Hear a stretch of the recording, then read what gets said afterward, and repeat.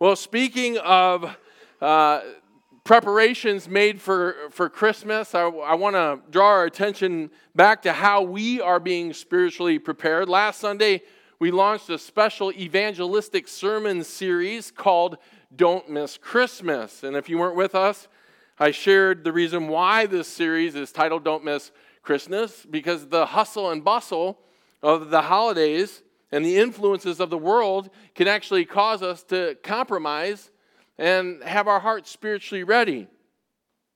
The goal of this 4-week series is to spiritually prepare us for Christmas by sharpening our focus on Christ and the gospel. And our plan is to be strategic and consider different elements of Christmas that I shared can serve as memory hooks to remind us of the spiritual lessons that we learn so that we can be prepared and that this Christmas could be one of the brightest and most joy-filled Christmases that we could ever have. Amen? Isn't that what we want? Do we just want this Christmas to be special?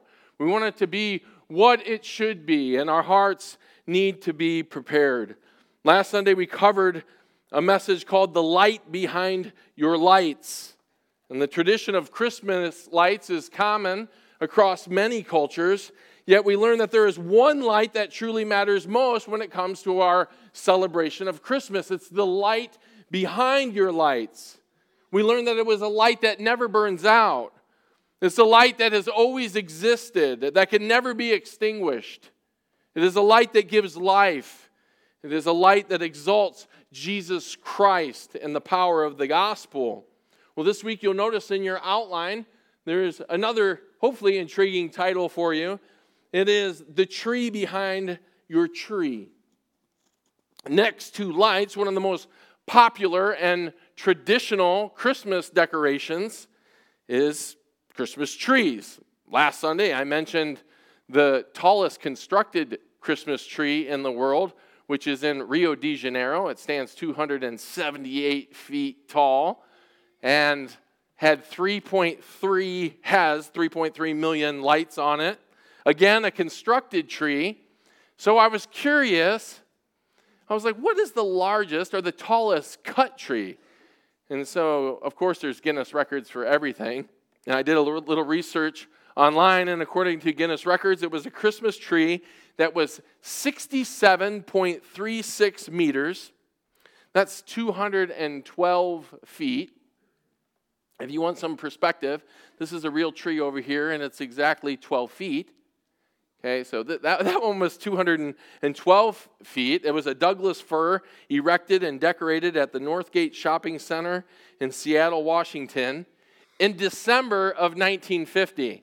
And we were able to find a picture online of what this looked like. You can even see some of the older cars, and it's even got it documented down at the bottom. And it's pretty remarkable. And it has 3,600 lights, a little shy of 3.3 million. But pretty remarkable to see that. We can only imagine the effort. It is a little sad to know that two men apparently passed away trying to put a star on top of the tree. I'm just kidding, but would that be no, I'm just kidding. That didn't happen, but you can only picture if some crazy guy's like, yeah, I'm going to put a star up. We couldn't even figure out a way to put a star up on top of our 12-foot tree, let alone 212 feet. Well, as it relates to the number of Christmas trees sold every year across the world, there's no real table that affirms the number for us. But between the U.S., Canada, and the United Kingdom, it's estimated around 100 million trees are sold annually. It would be interesting to know the figure for all of Mexico, the Caribbean, and the rest of Central and South America, not to mention the rest of Europe and Africa. We're talking about hundreds of millions of Christmas trees sold each and every year. And Christmas trees serve as beautiful decorations. The tradition of a Christmas tree does have pagan roots. And this is what happened. Evergreen tree branches were cut off during the winter solstice, and they were brought in. One, they have a nice aroma, right? We know that from the smell of Christmas trees. But during winter, what usually happens to all the plants, right? They die. And so one of the trees that maintained its color was the evergreen tree.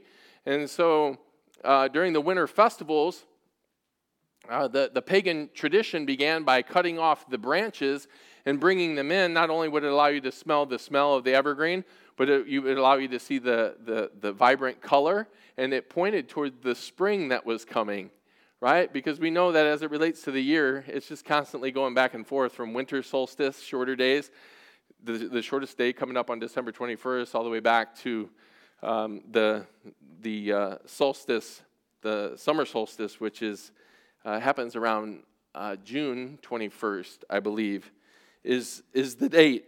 So anyway, it also symbolized life and fertility as it pointed to springtime. Eventually, the tradition expanded from just cutting down an evergreen tree or cutting down the branches to cutting down entire evergreen trees and decorating them with candles. And then when lights became available and ornaments, the tradition continued. Now, Christmas trees are infamous for being some of our most beautiful Christmas decorations. But I have a question for you. How might these trees blind us spiritually when it comes to how we should think about the first Christmas tree?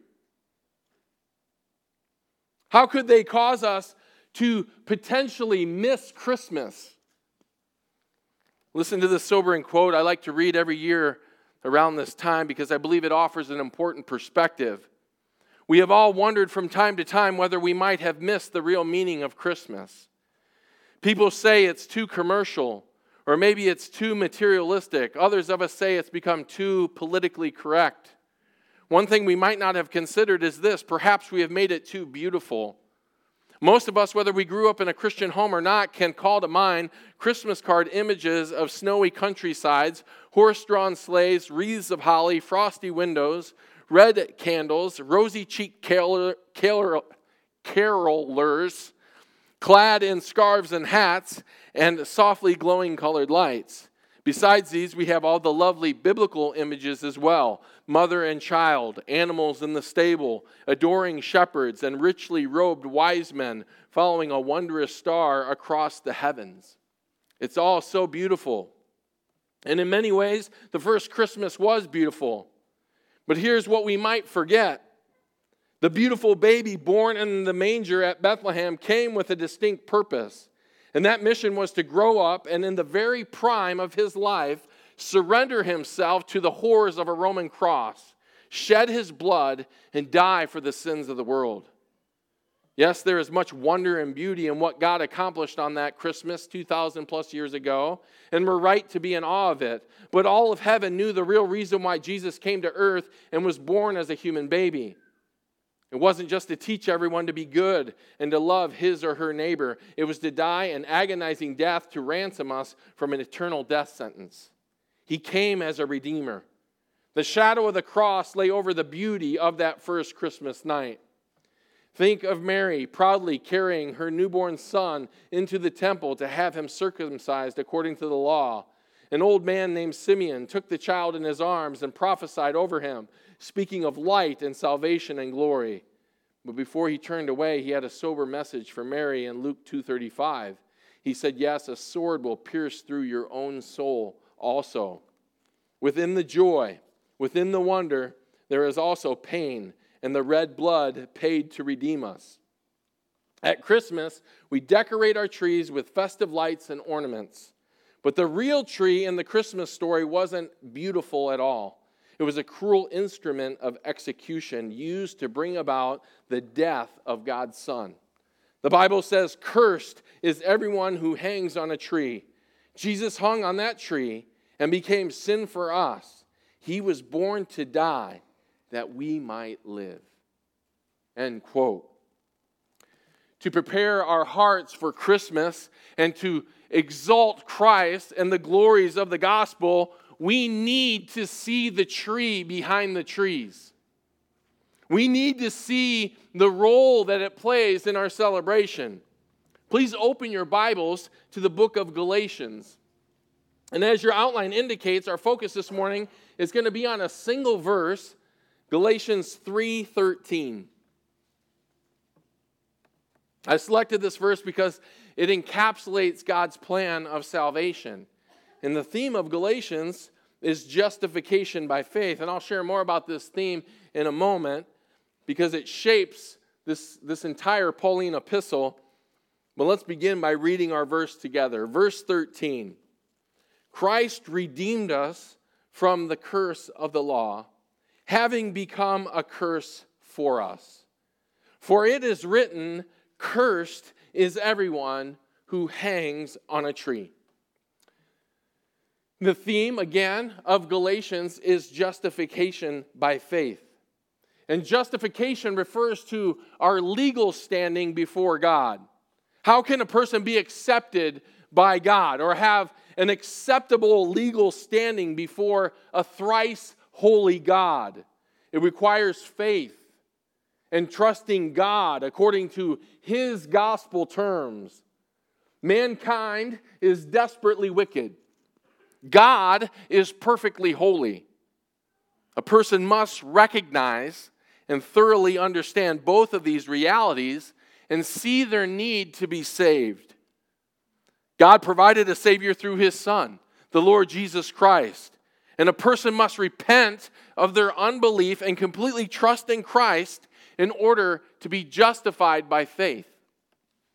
The entire epistle of Galatians focuses on this reality. And I have a little outline for those that appreciate having a full perspective on the biblical book that we're studying. The first two chapters, Galatians 1 and 2, we see justification by faith defended. In chapters 3 and 4, we see justification by faith explained.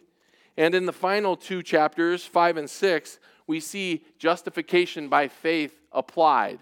Okay? Defended, explained, applied. And Galatians 3:13 falls into the section where the Apostle Paul, who was led by the Holy Spirit, explains what justification by faith is. And if you have an ESV, English Standard Version of the Bible, above this passage, you'll even see a heading that says, "The righteous shall live by faith." And the beauty of Galatians 3:13, as we're going to see, is that it crystallizes our focus on the person and work of Jesus Christ so that you can celebrate the righteousness of your faith rooted in the gospel, which is exactly how we want to be prepared spiritually for Christmas. Amen? It's exactly how our hearts will be most ready to minister and to care for those that we love. The world we live in hears us talk about and sing about a Savior. It does. One of the most well-known hymns, Silent Night, uses the following lyrics. Silent night, holy night, all is calm, all is bright. Round yon virgin, mother and child, holy infant, so tender and mild. Christ the Savior is born. Christ the Savior is born. Who is the Savior? And what has He saved us from? How, when, where did He redeem us? Why did He redeem us? As you can see in your outline, verse 13 provides a foundation for answering these questions that will allow us to celebrate our righteousness by faith in Christ alone, especially at Christmas. Let's start with who redeemed us. Look again at the beginning of verse 13. It says, Christ redeemed us. Contrary to popular opinion, or what people in the world might propose, Christmas is not a man-made holiday, nor was it intended to be man-centered. It was always centered on Christ and His mission, which was conceived in heaven and carried out on this earth. Christ came to redeem sinners, and Christmas is a celebration of the Redeemer's arrival. Look at Galatians 4, verses 4 and 5. It'll be on the next page for you, for most of you. God's Word says, or the next scroll of your app, God's Word says, "But when the fullness of the time came, God sent forth His Son, born of a woman, born under the law, so that He might redeem those who were under the law, that we might receive the adoption as sons. Christmas has always been about Christ and redemption. And if we miss this, we miss Christmas. The word translated redeemed in Galations 3:13 is the same word used again here in chapter 4, verse 5. It means to buy in the slave market through the payment of the redemption price. In the ancient Near East, everyone was familiar with the slave block, the slave industry. Slaves were purchased or redeemed for a price. Sometimes the currency was money. Sometimes the currency was goods or an exchange for services. When a slave was redeemed, they belonged in full to their new owner. It was a legal transaction that bound the slave to their owner. God uses this graphic language to illustrate our redemption. The price tag and the currency used to purchase us, we know what it is, and it's what we celebrate. It's the blood of Jesus Christ, the blood on the cross. He gave his life to redeem us. But the question that needs to be answered next is what he redeemed us from. Verse 13 tells us directly as it continues. Christ redeemed us from the curse of the law. If you're curious what the curse of the law is, our immediate context helps us. Look at verses 10 through 12, and I'm going to add some commentary as we read them. For as many as are of the works of the law are under a curse. For it is written, cursed is everyone who does not abide by all things written in the book of the law to perform them. Let's stop here for a moment. The law represents all of God's instruction in the Old Testament to the nation of Israel. The curse of the law is this: due to sin, nobody can keep it perfectly. And we'll see, this is what Paul writes in verse 11. It presumes upon this reality. And if we look at the way everything was set up through the sacrificial system, even God presumed on this reality. Nobody was going to be able to keep it perfectly. That's why there was the Levitical priesthood. That's why there were the offerings, right? Sin offerings, guilt offerings. That's why they were there. Paul, led by the Spirit, writes this at the beginning of verse 11. Now that no one is justified by the law before God is evident. He's just like, you see this. You should understand this reality. No one can keep it perfect, nor does God ever expect that you would be able to keep it perfect. It's impossible. It's impossible for anyone to be justified by perfect obedience to the law. And this is why James wrote and affirmed in James 2:10 that whoever keeps the whole law yet stumbles at one point, he has become guilty of all. Verse 11 continues, for the righteous man shall live by faith. However, the law is not of faith. On the contrary, he who practices them shall live by them. So this is important for you to have a firm grasp on. I'm grateful to be at a church that I believe does have a grasp on this reality, because otherwise legalism creeps in and encroaches on the church, right? The law and the purpose of the law is to guide our practice of our faith, right? It's never intended, nor would it ever be God's intent that we would keep it perfectly. But yet, if you have interactions with people of the world, and so oftentimes they think that that's exactly what Christians are telling them they need to do. And they got it backwards, right? And we need to help them see that.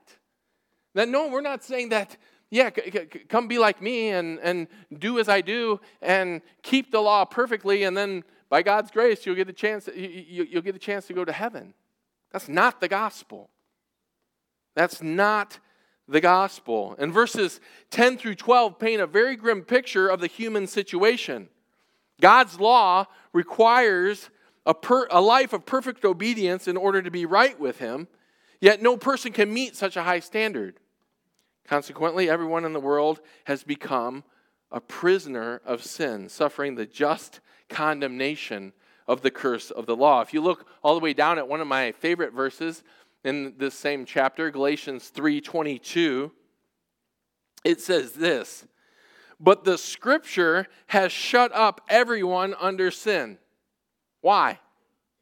"So that the promise by faith in Jesus Christ might be given to those who believe." If someone claims that they're in good legal standing before God, right, apart from the redemptive work of Christ, you just need to tell them to shut up. No, let them have it. Shut up. No, that's probably not a good idea. But what you can do is use this verse to minister to them and help them see their need for faith in Christ. Use it to minister to them. The Greek word here is, shut up, is an interesting word. It can also mean caught like a fish or hemmed in a net like a fish. And this may be why the ESV chooses to translate the verb imprisoned. The Scripture has imprisoned everything under sin. It includes everyone and everything. Just like a fish trapped in a net, there is no wiggle room. You're stuck without hope, like a fish out of water. Listen to what Puritan author John Flavel writes. "The curse of the law condemns the sinner to death in soul and body. Nothing can free the soul but Christ. The curse of the law is the most dreadful thing imaginable. It strikes at the eternal life of the soul, and when it has pronounced its verdict, it is immovable. No tears or reformation can free the guilty sinner. It requires an infinite satisfaction that no mere creature can give." End quote. And this is why John wrote in 1 John 1:8, "If we say that we have no sin, we're deceiving ourselves and the truth is not in us." Or again, a couple verses later in 1 John 1:10, "If we say that we have not sinned, we make God a liar and His word is not in us." Given the desperate state of affairs, we're prompted to ask with the disciples, who then can be saved? Like they did in Luke 18:26. If what Paul said about the gravity of sin and the certainty of judgment is true, then human beings can only despair of ever obtaining God's favor. One commentator shares, like the character of Sisyphus in the Greek mythology, they are forever consigned to rolling a huge boulder up a mountain only to have it come crashing down on their heads again and again. This is precisely the situation of all persons who are under the curse of the law, a verdict that is universal in scope that includes both Jews and Gentiles. End quote. And Sisyphus really provides a good illustration for us. And the person who wants to somehow think that their obedience to the law is going to justify them, right? It's the equivalent of pushing that boulder, that impossible weight, up the hill again and again, only to have it come down and crush you time and time again. And it crushing you is really a grace gift from God to help you to see your need, to see your heart, to completely repent, to die to self, to pick up your cross, to die to yourself and even your desire to make yourself somehow righteous or acceptable in His sight rather than trusting in Christ. The harder you work to make yourself righteous in your own accord, the more devastating the effect is on your life, as you will be crushed. Well, thankfully, verse 13 continues. And this leads us to the third question in our outline that crystallizes our focus on the person and work of Jesus Christ so that you and I can celebrate our righteousness of faith rooted in the gospel. How He redeemed us. Who redeemed us? Christ. What did he redeem us from? The curse of the law. How did he redeem us? Look at the middle of verse 13. Having become a curse for us, for it is written, cursed is everyone who hangs on a tree. Jesus became a curse for us. But in what sense could Christ have become a curse for us? Have you ever thought about that? Though Galations 4:4 confirm that Jesus was born under the law, he never sinned, nor did he merit the curse of the law for any wrongdoing. Just like 1 Peter 1:9 shares, he was a lamb without blemish or defect. So how did he become a curse for us? Both the fact and the manner of Christ's death brought him determinately under the curse of the law. And to prove this point from Scripture, the Apostle Paul cites Deuteronomy 21:23 and quotes this verse, cursed is everyone who is hung on a tree. Now, initially, when you see this reference, what do you think of? I know what you think of. You think the same thing I thought of. You think of the cross, right? But Paul's readers, that's not, and those with a Jewish background, that's not what they would have thought of. In fact, the cross was invented by the Romans as a form of capital punishment, and the Jews actually despised it, right? So what did they think of? What did they have in mind?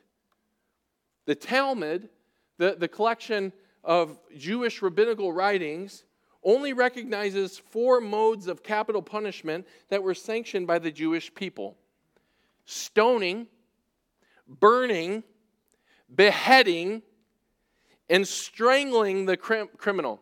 Not hanging, but strangling them while they were on the ground. Those were the 4 forms of capital punishment that were sanctioned by the Jewish people. After any of these forms of execution had been carried out, the corpse of the criminal would then be hoisted onto a piece of timber or a stake or a tree as an indication that the person had been justly condemned as a transgressor of the divine law. And this is the picture that the Apostle Paul and his readers would have had in mind. It's the picture that we should also have in mind. It was important that the criminal's corpse not be exposed beyond sundown, because this would dishonor God and defile the land. And this is why in John's gospel it records for us in John 19:31, the bodies of Jesus and the 2 thieves crucified with him were removed from their crosses before nightfall so as not to desecrate the Passover Sabbath. By being hung on a cross and becoming a gory spectacle for all to see, Jesus willingly exposed himself to the curse of the law. Now, being hung on a tree was not the curse itself, but rather the public proof that one hanging on a tree had incurred the curse. And again, when we see this, there's a theological expression that we've talked about in past messages that we need to see. This is a penal substitutionary atonement, right? And those are important words for you as a Christian to understand. It was penal in that it was a penalty. Jesus Christ paid the penalty for your sin and for mine. It was substitutionary in that Jesus Christ was a substitute, in that he took your place, he took my place when he suffered and died on the cross. And it was an atonement in that it was a covering, that he covered the guilt of your sin. No matter what you've done, my friend, no matter how grievous, no matter how pathetic you think, no matter what sin that you've committed in your life, and in your own eyes, and the shame as you think about what had taken place, right? The atoning work of the Lord Jesus Christ covers your shame, covers the guilt of that sin. And that's what we celebrate. We celebrate. There's no condemnation for those who are in Christ Jesus. Amen. This is it. And we cannot lose sight of that, right? You know, we can beat ourselves up time and time again And oftentimes, maybe sometimes just even communication in your marriage or communication in friendships or relationships, and you said something you shouldn't have said, or you did something that you shouldn't have done, and you've done it before, and how could I do it again and again? And you beat yourself up and you carry the shame. It's covered. It's covered. 2 Corinthians 5:21, God made him who knew no sin to be sin, that we might become the righteousness of God in him, in Christ. This was all according to God's plan. And it always involved Jesus going to the cross, which the Apostle Peter affirms in Acts 2:23 when he's talking to the people, and he said, you crucified Jesus, right? And he said, according to the predetermined plan and the foreknowledge of God. It wasn't a mistaken fate like some have tried to propose. Listen to what this theologian shares. To wonder whether Christ could have accomplished the work of redemption by dying in some other manner. Have you ever thought about that? He died on the cross, but could he have done it in some other manner? Could there have been another option? He says, to think about this, say, being drowned on the Sea of Galilee, or hurled to death from the precipice of Nazareth, or butchered as an infant by Herod, is like asking whether God could have become incarnate in a pumpkin. Vain curiosity bordering on blasphemy. Jesus moved through his public ministry, dodging bullets right and left, so to speak, because his hour had not yet come. The cross was neither an accident of history nor a divine emergency measure brought in to remedy an unforeseen situation. There was a cross in the heart of God from all eternity, for Jesus was the Lamb of God slain from the foundation of the world. End quote. And this is the tree behind your tree as you prepare to celebrate Christmas. And you may have noticed already, and I've alluded to it, that we have a beautiful, real Christmas tree right over here in the front of the church, right? And we do want to celebrate Christmas, and it is tradition to celebrate the birth of the Savior. It is. But in order to fully appreciate his arrival, we inevitably must look to the cross, the tree behind the trees that would soon follow and fulfill all righteousness so that sinners like you and I could be forgiven. They're inseparable. They're always connected. I was trying to think of an illustration, and it's interesting to me that both our celebrations are spaced out about halfway, really, in the Christmas and Easter, right, on each sides of a year. It's actually a new year by the time we get to Easter, right? And you have the winter solstice, where the days are getting shorter, and then it moves to the summer solstice, right, where things are going to get longer. And all of our days and all of our time bounce back and forth between these two realities. And if you think about just the celebration of the dramatic events that took place in Christianity when we talk about Christmas and the birth of the Savior, right? And then you have Easter, which focuses on the death and the resurrection, right? They're contingent upon each other. You have to look, in order to truly celebrate, you have to look forward to the cross and the shadow that it lays over Christmas. In the same way that as you celebrate the resurrection, you have to look back at who it was that came to die and to be raised into newness of life. It was the God-man. It was Jesus Christ, God's own very Son. But we do have trees. We have Christmas trees that celebrate the birth. But we always need to celebrate the tree behind the tree. Right? Who redeemed us? What did he redeem us from? Right? This helps us to see it. How? How did he redeem us? How did he redeem us? It was Ian Bounds who once said, all God's plans have the mark of the cross on them. And yes, even the birth of the Son bore the mark of the cross.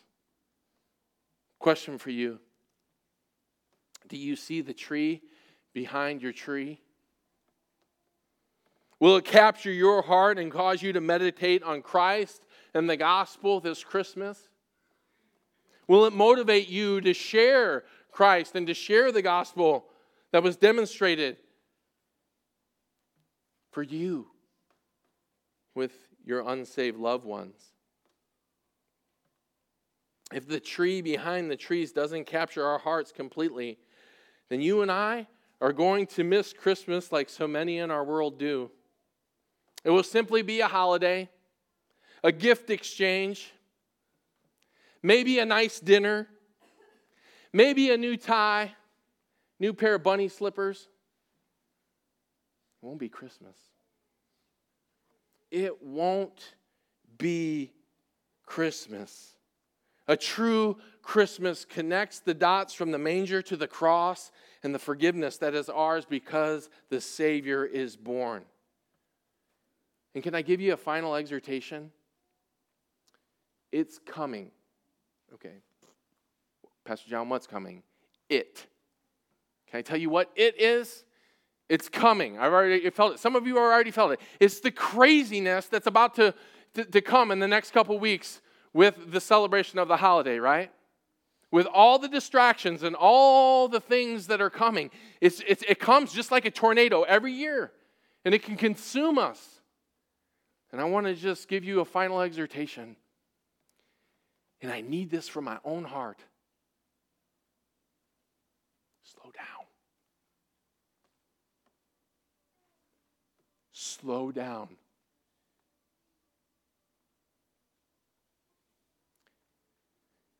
And last week I gave you that light homework assignment that had you reflect on a number of verses, and we actually kept it in the bulletin for those that weren't here last week. And if you listen online, you can see what the reference was. But I have a simple, even lighter homework assignment for you this week.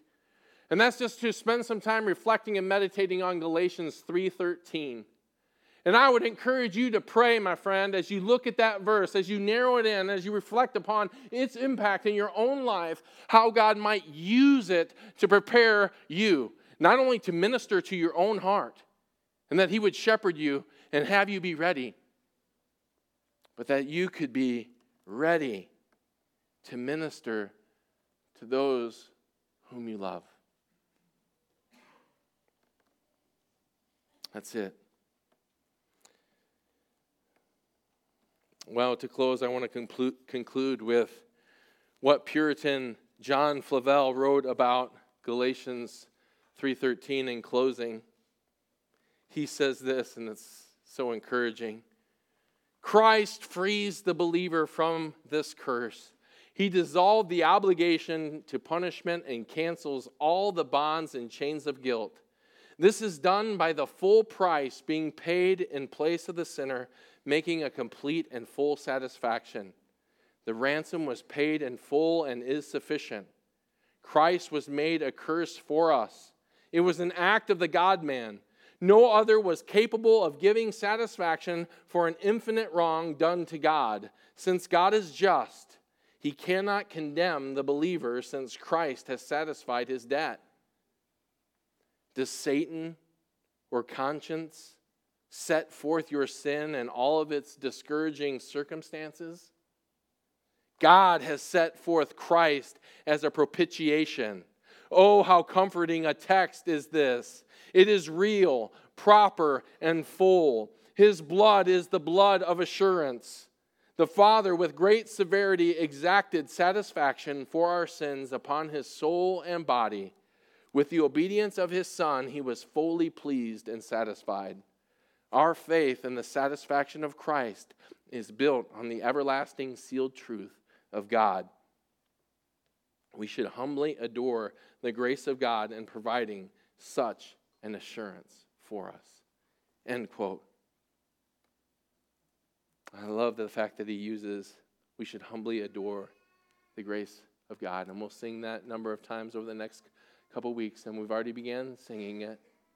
Oh, come, let us adore him.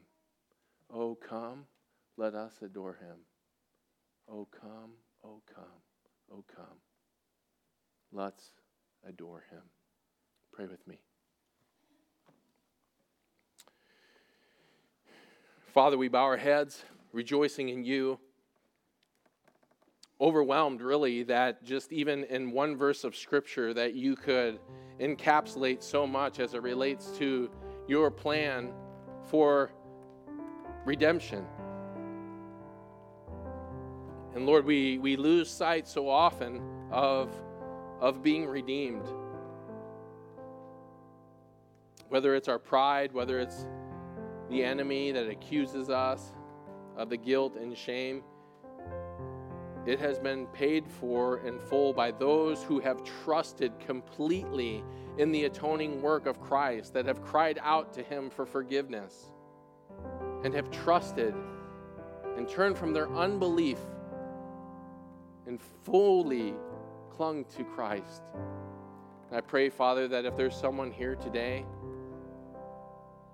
that knows that they have yet to do that they haven't cried out to you for forgiveness, for being a sinner, not for any specific sins, but for being a sinner, that you would, by your grace and mercy, draw them to yourself and have them cry out to you this day. May this be the brightest Christmas that they've ever celebrated, because they truly see you for who you are, the great Redeemer, the great God of second chances, the great God that can cause a heart to be born again with new desires to live for you and to live for your glory. And for those of us who have trusted completely in Christ, we pray that you would set our affection on the cross, that we would connect the dots from the manger to the cross, and that we would celebrate all that's been done for us on our behalf because of Jesus Christ. It is truly indeed the power of the cross. May it be the meditation of our heart as we prepare to celebrate Christmas. We give you thanks and praise for this time in your word. In Jesus' name we pray. Amen.